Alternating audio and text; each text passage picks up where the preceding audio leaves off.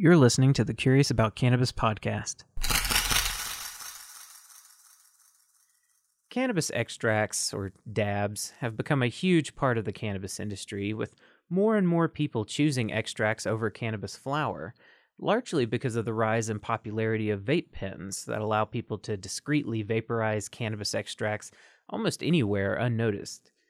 Additionally, most product manufacturers use cannabis extracts in some form or another when they're making things like tinctures and topicals or infused foods, because it's far easier to standardize the potency and ensure the cannabinoids are evenly distributed in a product when you use an extract rather than the herb itself, which makes perfect sense. But what do you really know about cannabis extraction? How do these different cannabis extraction methods differ? And how are cannabis extracts refined? And more importantly, are these products safe? Join us as we take a deep dive into the world of cannabis extraction and refinement.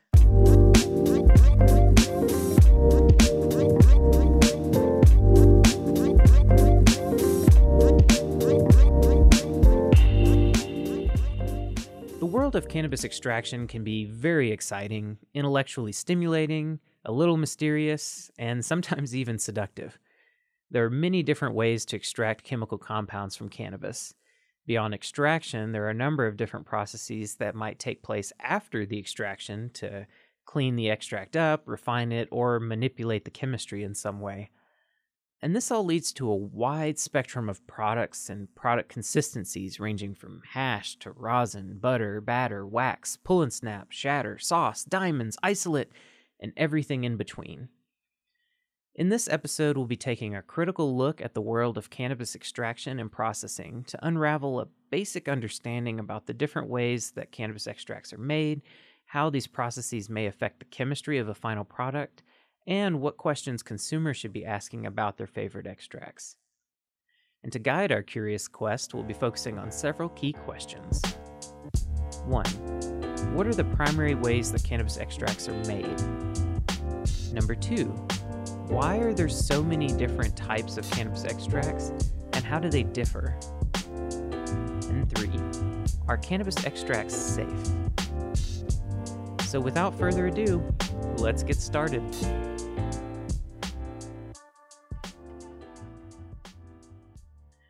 There are several primary ways that most extractors use to pull chemicals out of the cannabis plant.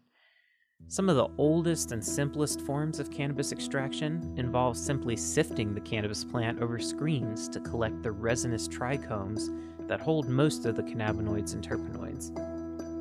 This method of dry sifting produces a product that many refer to as keef. It's a powdery consistency and can be pressed together to form hash.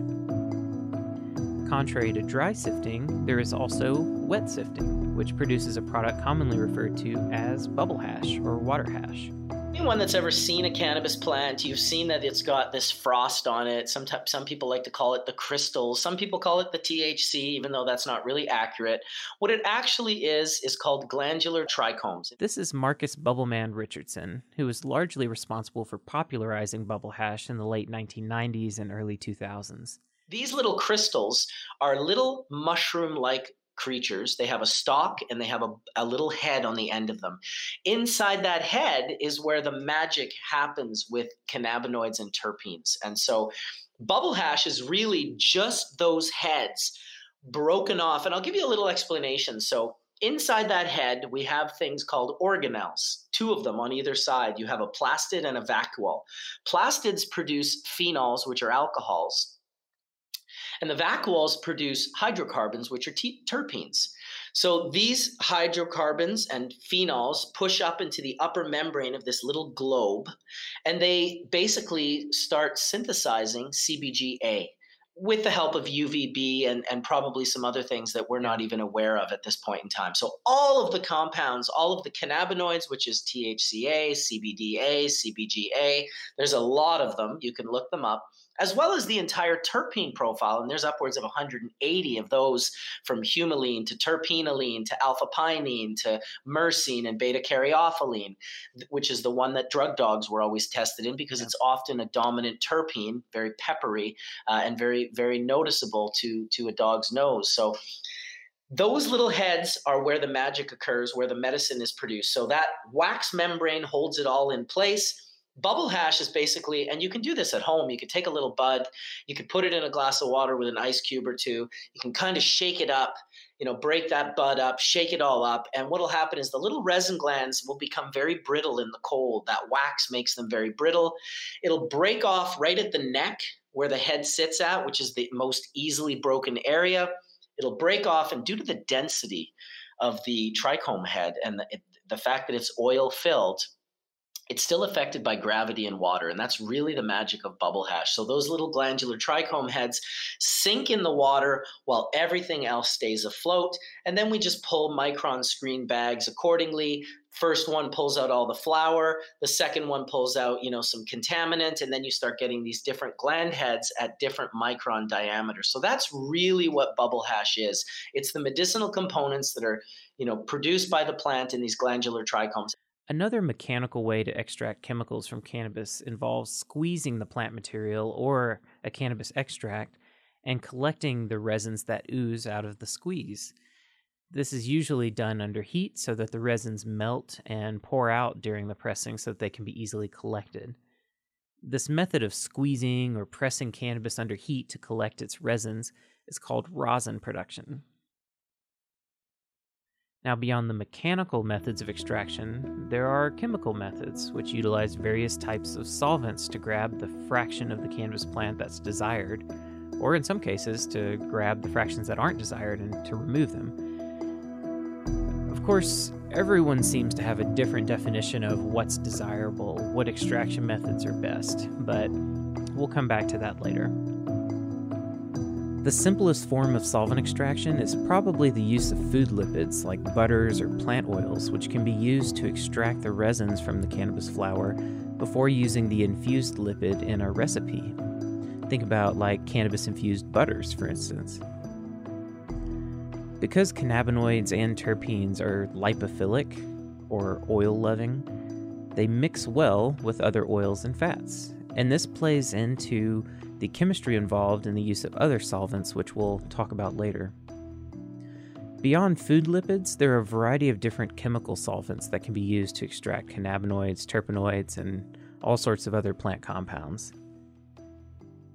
Last year I connected with Dr. Wyeth Callaway, an organic chemist working on cannabis extraction method development. During the conversation, he described the primary differences between extraction methods that are commonly used in the cannabis industry. Cannabis extracts, would start with the crazy days when people were taking glass tubes, filling them with either nugs or cannabinoid-rich trim, and blasting them through with these cans of butane.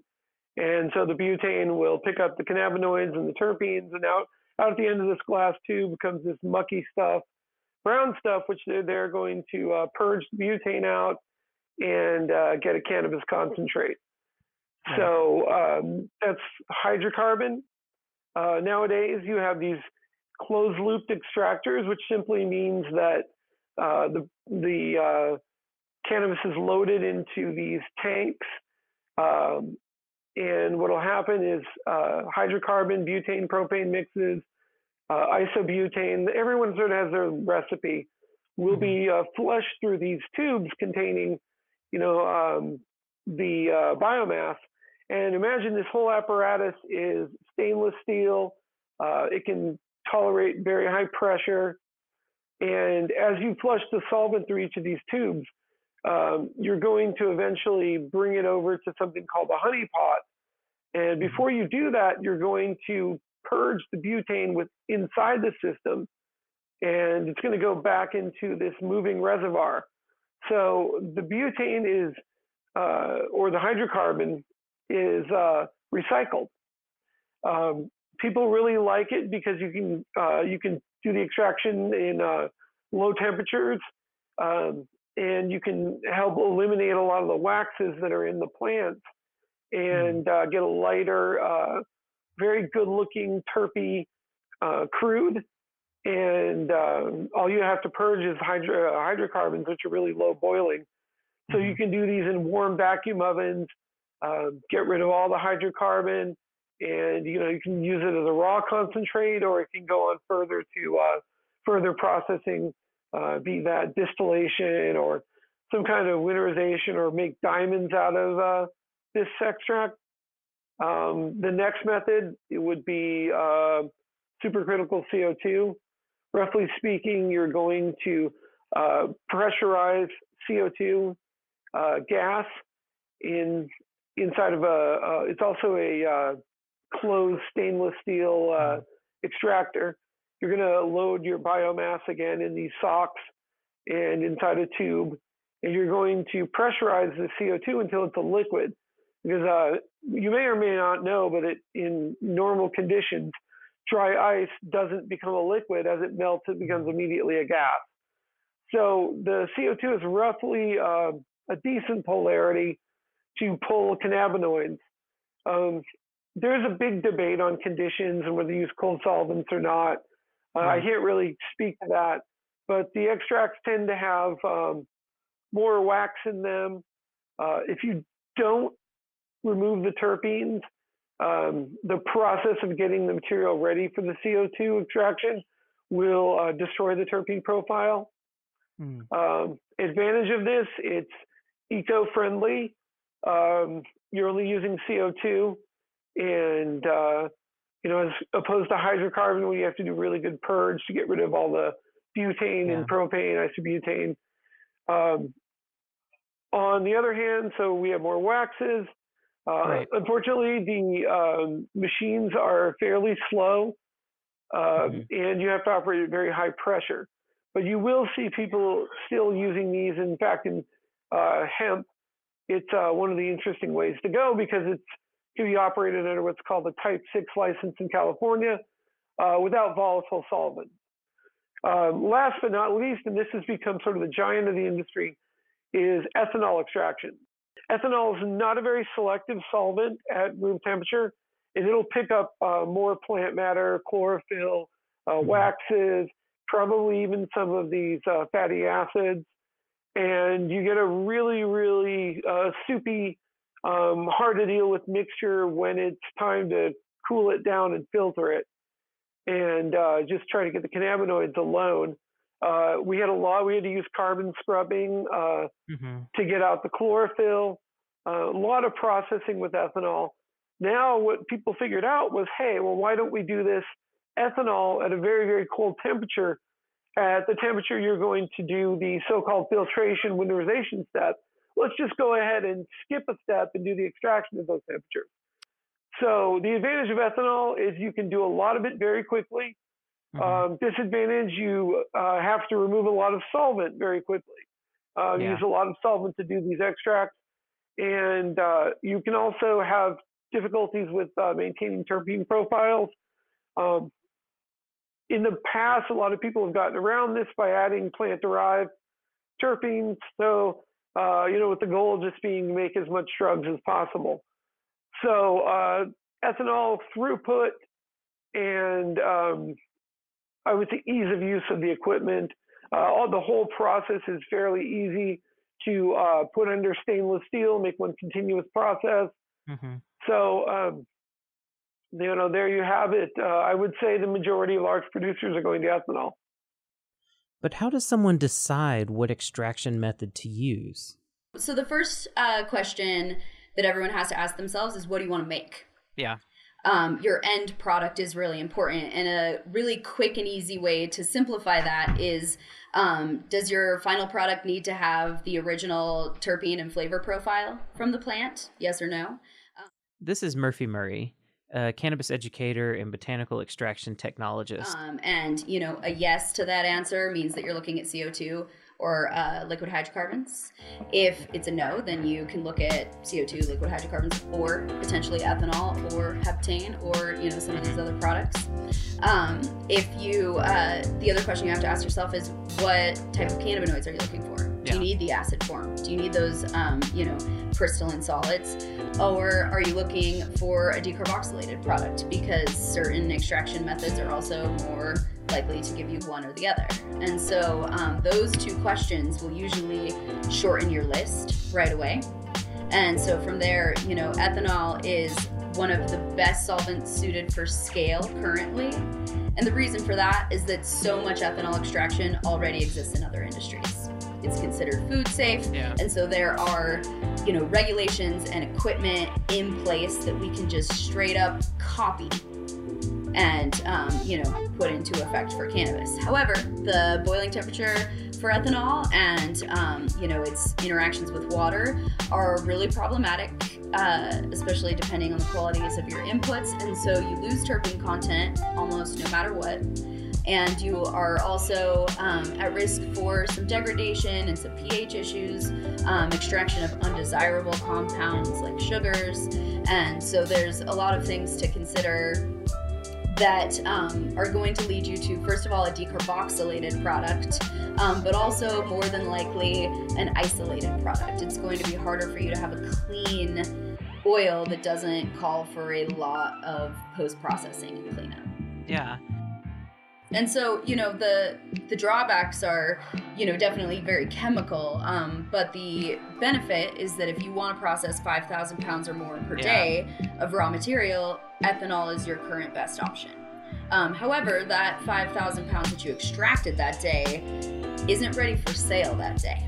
Right. It's still in solution, most likely. It's a big picture. Exactly. So, there's still more days in that final product production end. If we look at CO2 is a very complicated product because CO2 is a flexible solvent. It relies completely on the operator and the equipment having a plan and sticking to it. And so CO2 is capable of being an excellent solvent for terpene extraction. It's also capable of extracting a lot of water and wax and nonsense, just depending on, how that equipment is used and how efficient that process is. A lot of people decarboxylate their material, like you mentioned, to avoid the water issues, which means sacrificing terpene content, which is a bummer because CO2 is capable of doing probably one of the best jobs with terpenes as far as solvent extraction would go. But, it comes generally with the cost of still requiring winterization in ethanol. Yep. So I tend to put CO2 and ethanol together because whether you make your crude with ethanol or you make it with CO2, you probably are going to be following the post-processing path.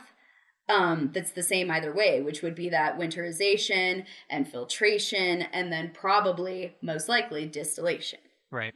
Yeah. And the exception to not going to distillate is usually still just to be in that raw oil form. So maybe you might not distill, but it's still only available for pens or for, food. It's still not, it's still a limited product as far as what you can do with it. Yeah.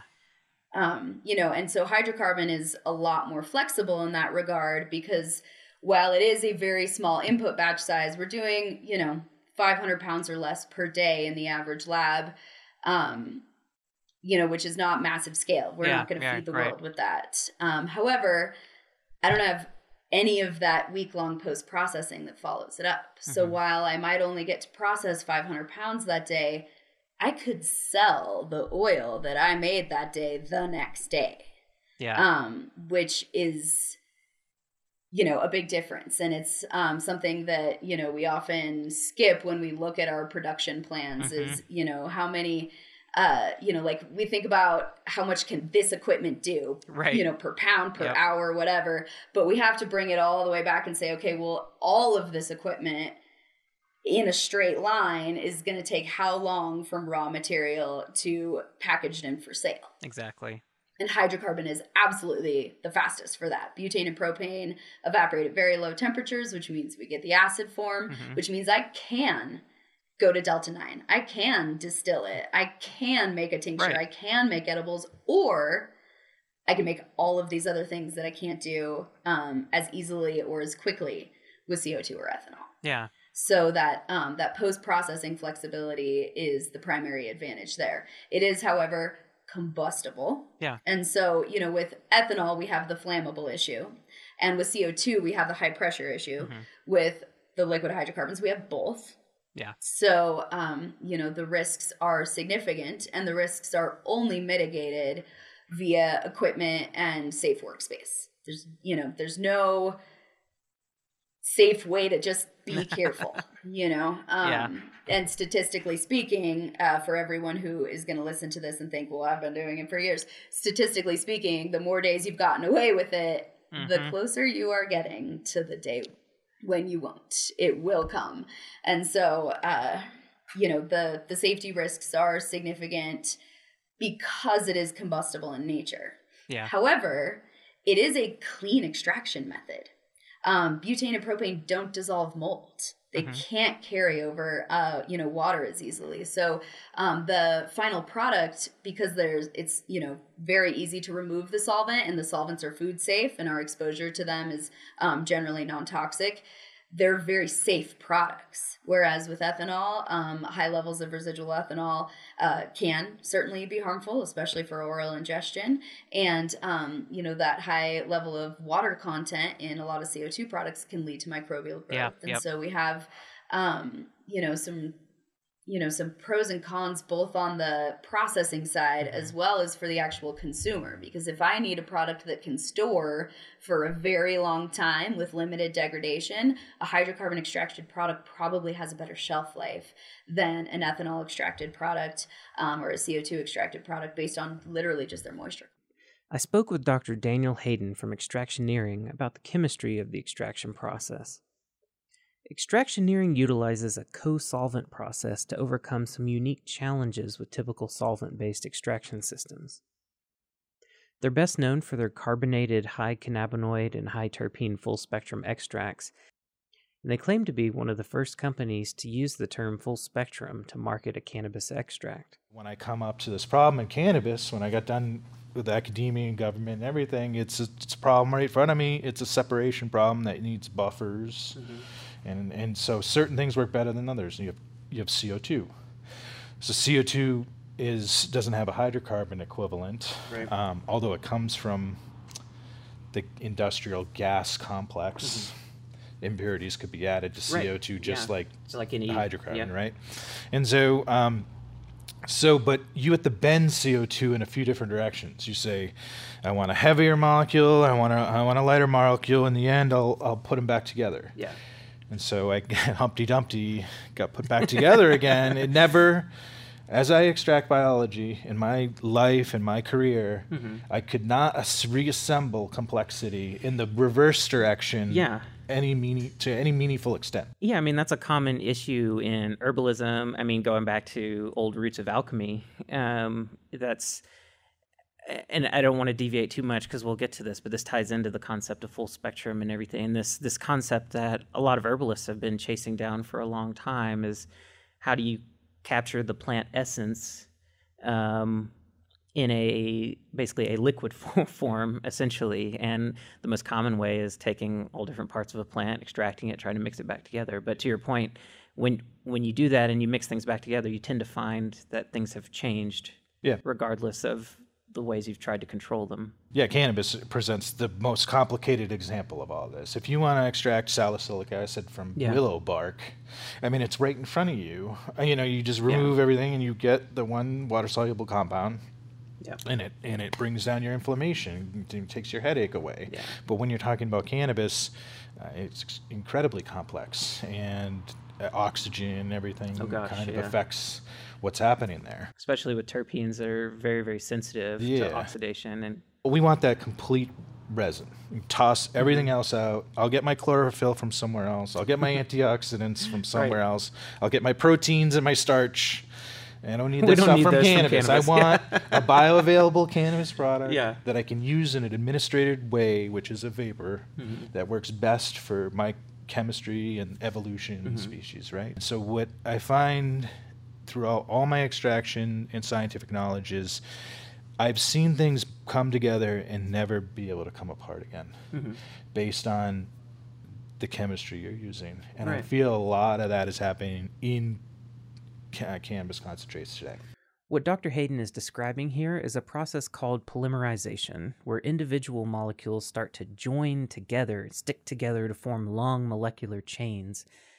And this is actually really important because bigger molecules are more challenging for the body to break up and process, and polymerization leads to a lower bioavailability of things like cannabinoids and terpenes.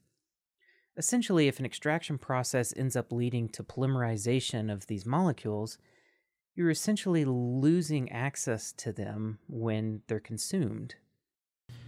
They polymerize with substances on the exterior of the leaf and what's trying to be protected on the interior of a trichome, lock it in place, and then when you go to vaporize it, almost like boiling water with salt in it, you're just getting these strands of glops coming flying at you, and the THC works just the same.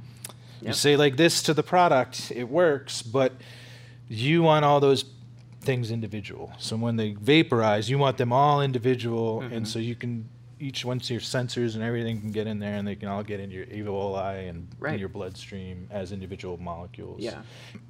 It's just that little bit of extra, and it is found in chemistry and understanding. And so there is proprietary parts of it. So we're working a lot with the combination of CO2 and butane. And what we found is that CO2 is the perfect co-solvent. So what it does is it gets into the resin, and all the parts that would polymerize or attach or oxygen would affect the resin. We charge it with a CO2, like you would carbonate a beverage. And then we run the extraction, and with our sequence, we understand that the CO2 keeps it together, and it eschews like the butane in the solvent, and keeps its terpenes and all its complexity folded together. And then when we relax it and let it release, it unfolds and burps and effervesces, and all those CO2 kind of come off all those oxygens and those double bonded areas, and then you can really start to taste all those molecules start to kind of unravel. So in a sense, we protected all the molecules during the extraction. And at the end, there's no wax for them to lock together and to polymerize, and now you're able to pick it up and dab it, and the vapor, you're able to taste kind of each one. And we would hope each one would get into the bloodstream individually and have all the effects it's supposed to have. Another method that's a bit newer on the scene for cannabis extraction, but that's gaining in popularity, is extraction using tetrafluoroethane, or R134A. This is a chemical most commonly used as a refrigerant, which I know at first might sound a little weird, but this compound, tetrafluoroethane, can be used as an extraction solvent. And supporters of this method usually claim that extraction with R134A can be performed at lower temperatures and lower pressures compared to other extraction systems, without needing much, if any, cleanup or post-processing refinement. Very few of the extractors that I've talked to over the past year or so for the podcast had much experience using this refrigerant as an extraction solvent, so we'll come back to this method in another interview or in a behind-the-scenes episode to talk more about it.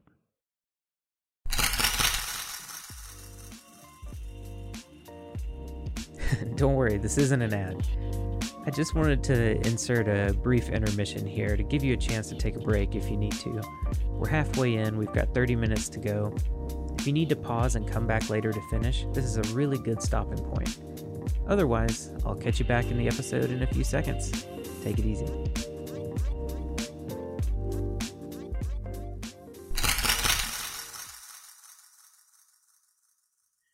So earlier I listed some of the many names of different types of cannabis extracts or concentrates. But what determines the difference between all of these products? Like, what sets a wax apart from a shatter, apart from a sauce versus butter, batter, or pull and snap? For a lot of cannabinoids, the acid form and the decarboxylated form of that cannabinoid have different physical states.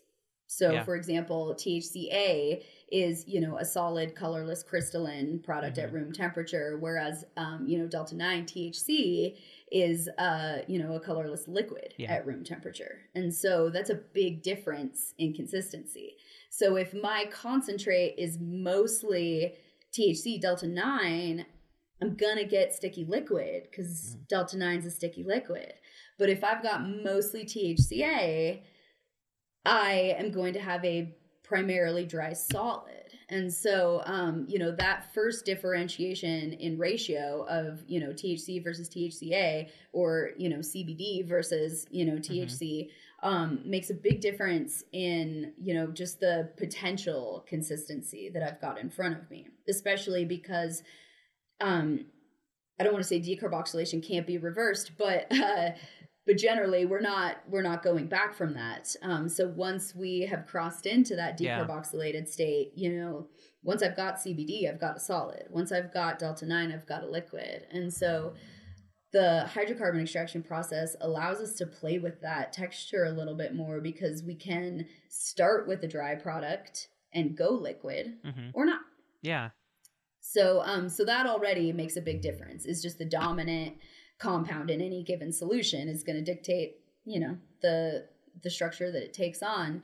Then from there, we have, the other minor groups that are involved. Now, hydrocarbon extraction is also excellent for terpene extraction because it happens at low temperature, so we don't destroy them, and they're soluble, in butane and propane, so we're able to capture a lot of them. We also have the added benefit through hydrocarbon extraction of being able to extract wet or fresh frozen material because it doesn't take on water content in the same way that 5,000 psi worth of CO2 or any given amount of ethanol will. So we have, the potential to not only extract more terpenes because they're compatible solvents, but also because we can capture terpenes from the plant material before it has dried out, before those have changed, before those have evaporated. And so that terpene content is mostly liquid. Some terpenes are solid at room temperature, but mostly we're dealing with liquids.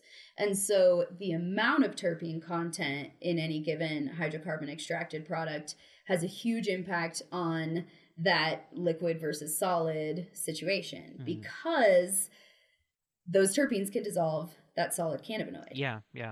And so why we might have 90%, solid THCA cannabinoid content, we might still have something that looks half liquidy because those terpenes can actually dissolve quite a bit of it and keep it in solution. So, that recipe gives us a lot of options. And that's just based on what it contains, regardless of what I might do to it. If I just pour it out of my extractor and here it is.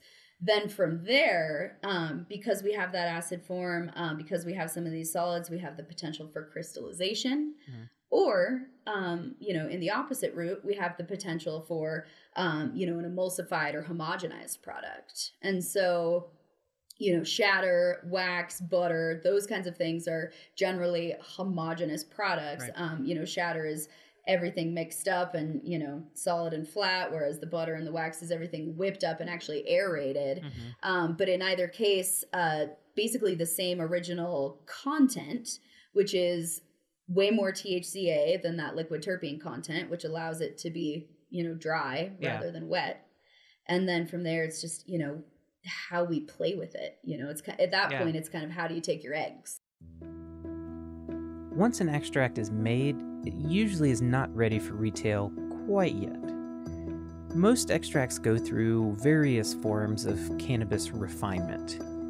The most common form of refinement is winterization, where an extract is cooled so that heavy fats and waxes will precipitate out of solution, and then that solution is usually poured over a filter where those heavier components are captured and the resulting extract comes out more pure.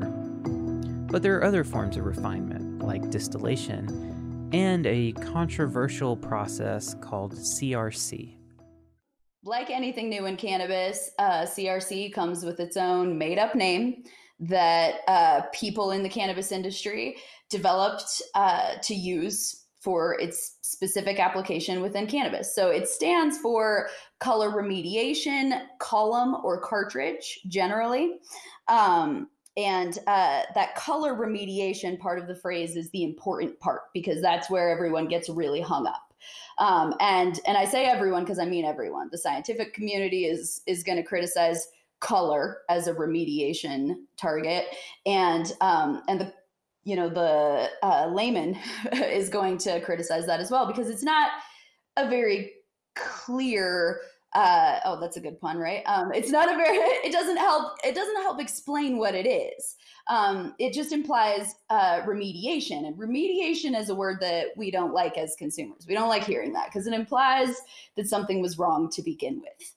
The motivations behind it are often what causes a lot of the scrutiny, in the same way that everyone was very critical of distillate for a very long time, and even still today, to be honest, because it implies that we're taking something that isn't good as is, and we're making it look better without actually being better, is kind of the real frustration that people have, is that if all we've done is change the appearance, then that's not quite a good enough improvement. However, changing the appearance can't happen without also changing the product in some way.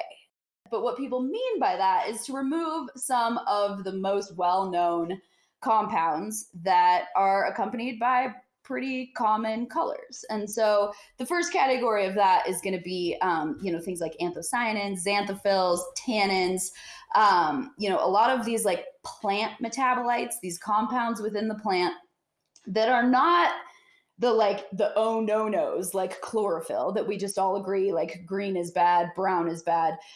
Some of these others put you in the like honey color, the copper color, the bright reds, the deep red, somewhat pale pink sometimes, then you have things like carotene, where you get that like bright orange. And so these are a lot of compounds that we know are in cannabis, we know are in other plants. And so we know about these compounds when we isolate them from other plants or when we use them within other plants.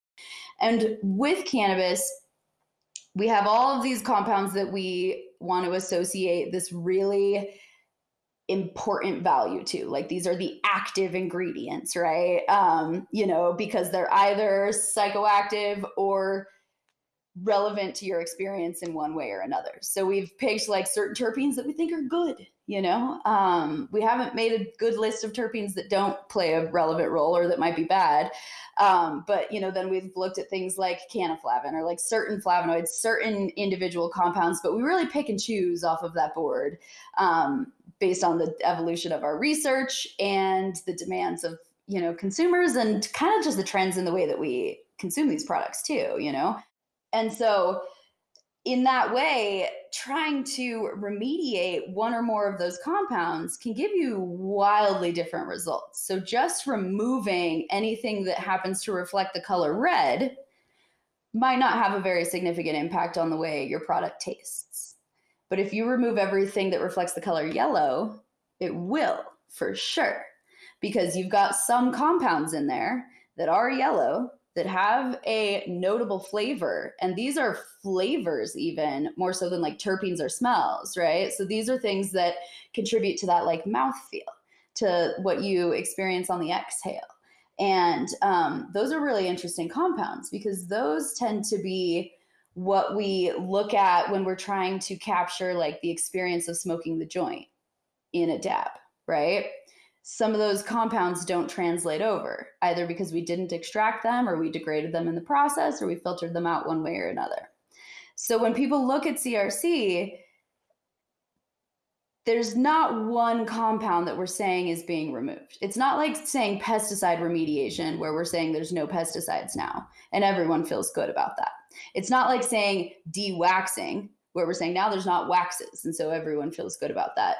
We're saying a big mystery category that we have not identified nor quantified has been removed, maybe, probably. Can't be proven, because we can't identify or quantify these compounds. And then what you end up with as a consumer is just a visual change that represents any number of like actual physical changes in terms of what molecules were removed. And so when you look at a clear product, that is going to indicate generally more isolation, not a single isolate necessarily, but a higher purity of whatever compounds are there. And the whatever part is important, right? Because waxes can be white and chalky and dry. And that can be easily mistaken for ground up THCA powder, which appears chalky and dry, but is in fact a denser, more crystalline structure, right? And so that's the difference between looking at sugar versus flour. Because if I take sugar and I grind it up into powdered sugar, now I'm looking at powdered sugar and flour, and it's a little harder to tell the two apart. You can, but you got to get in there, right? You got to be familiar with that product already. And so for the average consumer, a scoop of dry wax is going to look almost the same as a scoop of dry THCA. However, the experience is going to be wildly different. So this particular method of this particular process is column based, which is an important feature of it, especially from that chemistry perspective, because it is all a variation of chromatography, generally a solid phase chromatography. And so the way that you apply that is really important. And we've already established that the goal of the process is unclear. Which within traditional chromatography would not really be acceptable.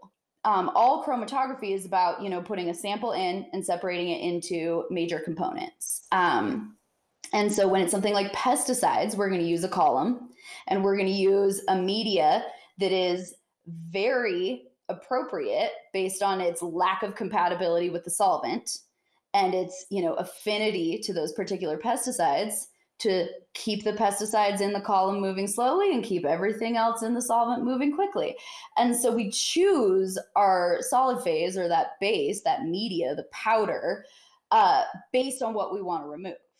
And then similarly, we also choose a solvent based on what's going to work really well with that solid phase pairing. And so, that whole chromatography theory is a very relationship-oriented theory. It is the media versus the solvent plus the oil. How do we do it?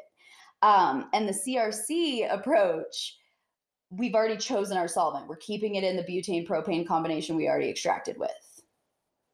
So instead of having that variable that we choose with intention, we just say, here's our solvent, which is fine. Yeah, that's fixed. That's what our liquid phase, our mobile phase is going to be all about. And now we go in and we look at our solid phases, right? And so this is where things get really complicated, because our chromatography media, things like silica, things like alumina, there's a million different kinds. There's like imprinted beads now that are targeted to an individual molecule, right? So that means that there's a different type of media or powder for literally every molecule individually. And then there's the media that are for more than one of those at a time in every shape and size, in, lots of different levels of, purification or quality control. And so the differences in those media are really important based on their industrial applications. After talking to Murphy for nearly 2 hours about CRC, it became very clear that CRC is not a single thing, even though we often use that phrase as if it refers to a single thing, a single process. But in general, it's just a phrase used to refer to various widely different methods of column chromatography, often with very undefined quality parameters or molecular targets. So far, we've talked about how cannabis extracts are made, but let's change gears a little bit and focus on a different question. Are cannabis extracts, or dabs, safe? The safety of cannabis extracts is kind of complicated. First, there's the issue of contaminants in extracts, which can be unique compared to contaminants in cannabis flower, for instance. Without proper quality controls in place, extracts can be produced that feature any number of contaminants, sometimes in very high concentrations. And these contaminants can be things like leftover solvents, possibly even clays or silica. Sometimes there are chemical byproducts formed during the extraction or the refinement process. And also, the process of concentrating cannabis resins can also concentrate certain contaminants like pesticides or even mycotoxins.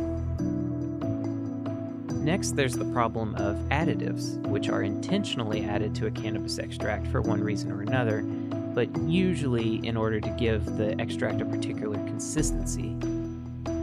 Some of the additives you might find in cannabis extracts include things like MCT oil, vitamin E or vitamin E acetate, squalene or squalene, propylene glycol, just to name a few.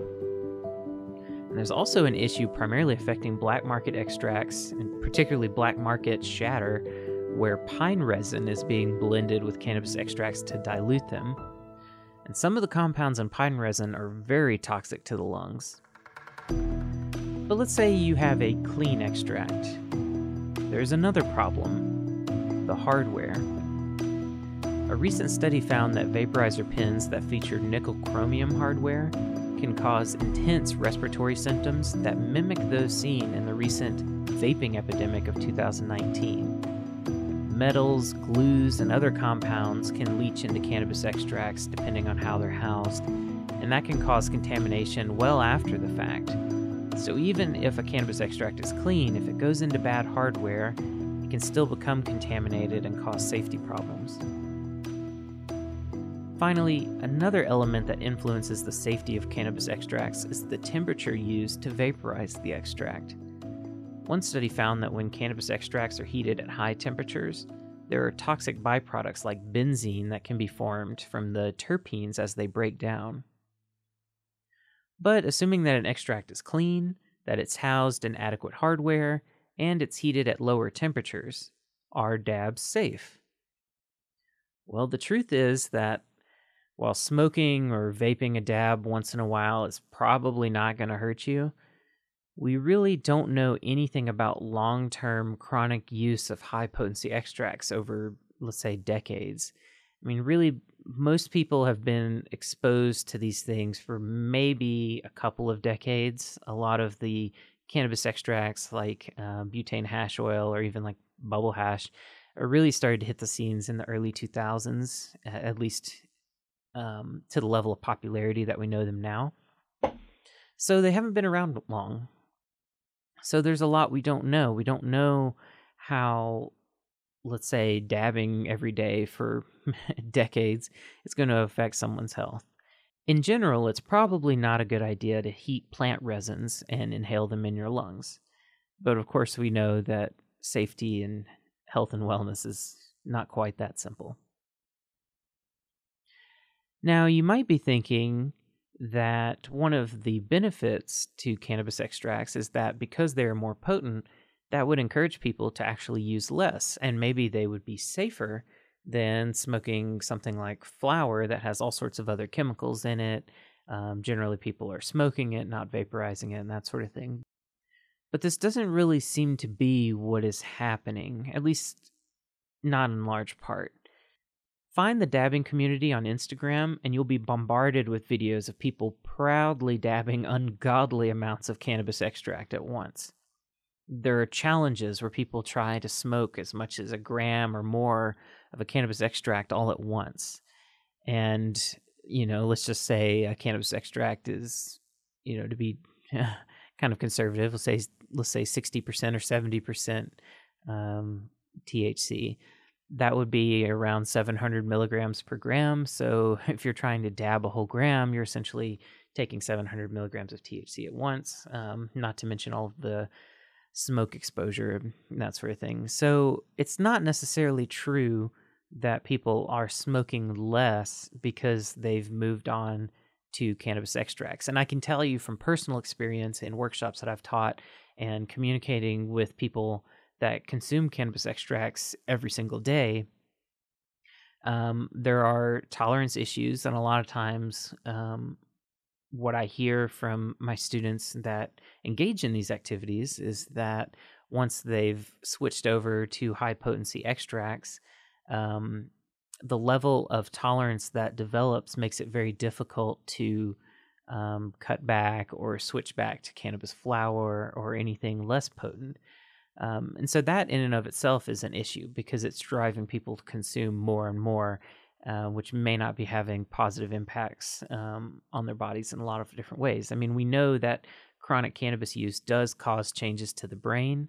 It does change the way the endocannabinoid system functions, and we know the endocannabinoid system is tied into pretty much every other physiological system in our bodies. So constantly manipulating it may not be the best thing to do. Chronic cannabis use can lead to a downregulation of cannabinoid receptors and endocannabinoid production.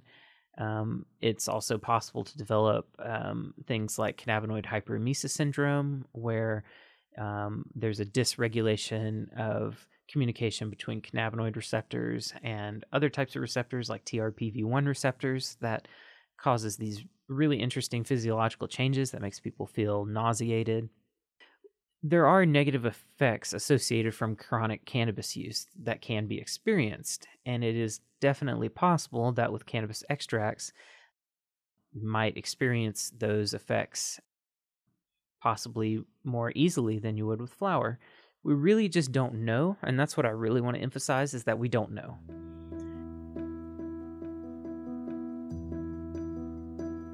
Before we wrap up this episode, I really want to directly address a very confusing set of terms related to cannabis extracts. And these include the terms full spectrum, broad spectrum, and whole plant.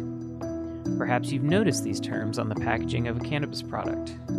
They're especially prevalent in the hemp market for CBD products and CBG products. The problem is that there's no standardized definition for any of these terms, which effectively allows any producer to claim anything they want.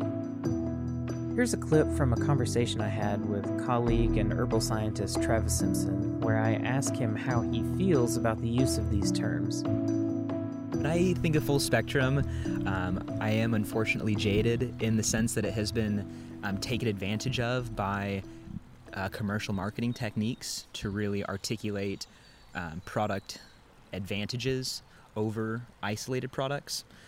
Herbalists have been doing this for a very long time, trying to get the most therapeutic profile out of a plant, which has to do with multiple parts of the plant and then multiple preparations of those different parts of the plant.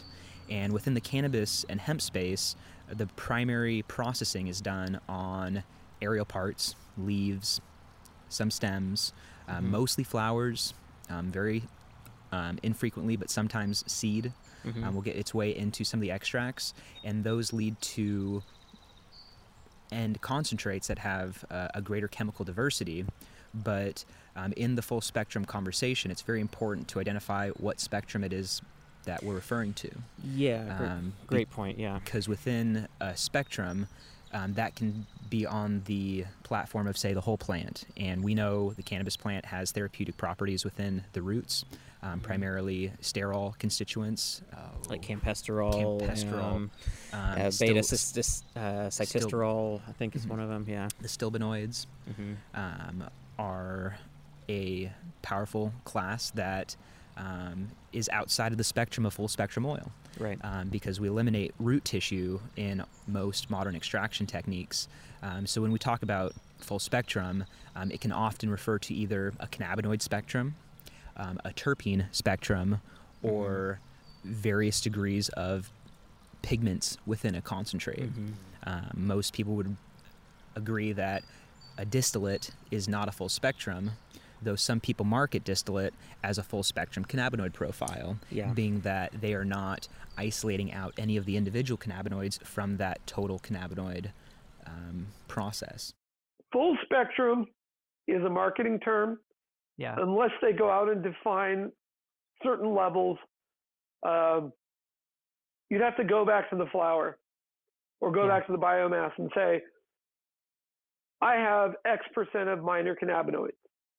In my extract, I am going to represent those minor cannabinoids at a certain level, and I'm not going to lose any of them. If you want to talk about flavonoids, if you want to talk about, what else am I thinking? Let's just leave it as flavonoids right now, because that's a buzzword for everybody because of the potential anti-cancer properties of canflavin. Yep. You need to show that with analytical work, not just saying, "Oh, my extract is mild." I don't know any testing lab that's testing for flavonoids. There may be. So until there's an accepted definition of what is full spectrum based on what you're starting with, it's a marketing term. And what about this underlying assumption that full spectrum or whole plant extracts are best? This assumption is primarily based on anecdotal reports and very limited in vitro and in vivo rodent research. To date, there is very little controlled research that has investigated how different components of the cannabis resins contribute to effects. While it's clear that there are modulatory effects happening, how much of the plant's chemical spectrum are needed to drive these effects, we just don't know. The entourage effect, as we commonly talk about it today, is actually a far cry from the intended meaning when it was originally proposed in the late 1990s. I'll close out this section by going back to our conversation with Marcus Richardson. I've really noticed these terms get really popular over the last 5 years, 7 years or so, where they're like really, everyone's really talking about it and blended it into their branding. So what's your perspective on that? Well, it's pure marketing, and it's come from our conversations on Hash Church. There's absolutely no doubt. You called the timeline to the perfection. Keep in mind it was Skunkman Sam who was the one who discovered the modality, the modulation effects of terpenes. He did it in 2000. He hit up Ed Rosenthal, who wrote the article on myrcene. He hit up Ethan Russo, who created the ensemble effect. He hit me up. It was the first time I had ever smoked pure THCA, and then pure THCA with a single terpene. It was a world of difference. So he opened our eyes up to this modulation. The rest of the world didn't get to become a part of that conversation until I invited him into Hash Church in 2014.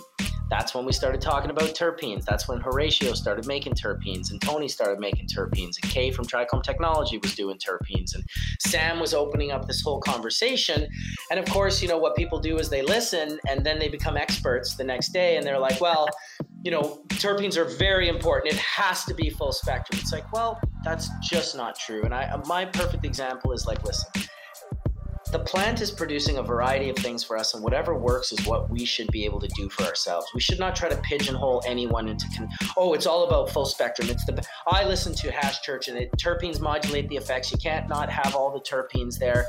And it's like, let's say, okay, full spectrum. You're all about your full spectrum.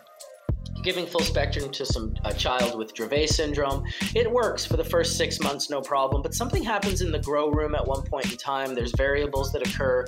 Pressures are lost. Heat and temperatures are lost. Things change. Maybe something happened in the water. The expression changes. And now that medicine no longer works for that patient. I never want full spectrum to go away. But I also will always fight for monomolecular isolates, because what if there are companies that can come in the future, test a full spectrum cultivar that's being used for neurologically sensitive folks like Dravet syndrome and whatnot, and what say we take that cultivar, we deconstruct it, we reconstruct it in a formulated room where everything is exactly what it was every single time. You've got the recipe. It's absolutely beyond consistent, more consistent than the plant itself will ever be able to be. And now you've got the best of both worlds. We didn't have to get rid of one. Humans just want to put up a fence all the time. Oh, monomolecular, no, full spectrum, no, monomolecular, no, broad spectrum. It's like, my God, you guys are fighting for the same plant. Like, you can both have that. Right. These are all tools. It doesn't have to be one or the other, which is the part that I just sometimes want to bang my head, because people, we just want to pick what we want, and that took me a long time being a water hash and a solvent guy. Now I'm at the point where I, of course, would fight for anyone's right to extract any way that they want. I would fight for the BHO guys and fight for the CO2 guys and fight for the ethanol guys, because we all have our choices and our personal preferences, and I want them all to be available, because what better way to choose when they're all actually available for you to choose, where you can actually make a choice and say, hey, this medicine works for me, or whether it's recreational, it reduces my anxiety and my stress, and it works for me for what I want. So I like the idea of all of these things being made available, and I try not to get myself stuck in a position where I'm choosing what is best. What's best for me is certainly not what is best for you. Let's summarize what we've learned so far. Cannabis extracts can be produced through a variety of different methods. Solventless extracts can be produced through dry or wet sifting or by pressing cannabis flowers or the trichomes themselves under heat to produce what's called rosin. Extracts can also be made using solvents such as food lipids like butters or vegetable oils, or things like alcohols like ethanol or isopropanol, or other things like supercritical or subcritical carbon dioxide, alkane solvents like butane, propane, hexane, pentane, or even refrigerant like R134A, also known as tetrafluoroethane. How cannabis flower is prepared prior to extraction can dramatically impact the final chemistry of the product. For instance, if cannabis flower is decarboxylated prior to extraction, most terpenes are lost, and this is really common with CO2 extraction. Cannabis extracts often undergo a refinement process, like winterization, distillation, or column chromatography, which is the case with a method colloquially referred to as CRC. The safety of a cannabis extract depends on a number of factors, including contaminants, additives, appropriate hardware, the dose, the temperature if you're vaporizing or smoking, and the frequency of use. It's always best to practice moderation with anything in life, dabs included. For extracts that have been heavily refined or manipulated to produce other chemicals like delta-8 THC from CBD, it's really important to understand the purity of the product to know whether unknown chemicals were formed in the chemical synthesis process. Marketing terms like full spectrum, broad spectrum, or whole plant are not standardized terms in the industry, and every company can use these terms according to their own needs. Additionally, strain names and other labels like indica sativa that might be assigned to the cannabis flower often become irrelevant as the chemistry of the extract becomes significantly manipulated through the extraction and refinement process. Now, this isn't the case for all extracts and all processors. There are some processors that have done a good job at keeping the chemistry of the fractions that they're harvesting intact. But ultimately, what really matters to consumers should be the chemistry of the finished product, what it's housed in, the packaging or the delivery method, and how it's used. When it comes to cannabis extracts, it's important not to get lost in the weeds. And with that, that's our show. I hope you've enjoyed this kickoff to Season 2. I look forward to bringing you more episodes really soon.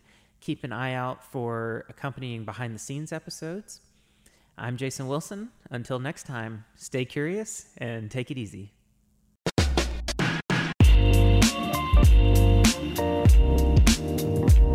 Special thanks to our guests that were so gracious in spending time with me to help build not just this episode, but other episodes throughout this and other seasons. You can find the show notes for this episode at cacpodcast.com/episodes. If you want to learn more about cannabis, check out the Curious About Cannabis book, available on our website at cacpodcast.com/book or on Amazon.com, Barnes & Noble, and other major online book retailers. The Curious About Cannabis workshops are coming soon. Check out cacpodcast.com/events to learn about our 12-week workshop series that gives learners a unique crash course in cannabis and cannabinoid science. Taught by yours truly and featuring guest lectures from previous podcast guests and other industry experts. If you're looking for an intensive scientific introduction to cannabis, you've found it. Visit cacpodcast.com/events to learn more. To support the show and get access to extended and exclusive episodes, early releases, merchandise, and event discounts, and more, visit patreon.com/curiousaboutcannabis. Stay curious and take it easy.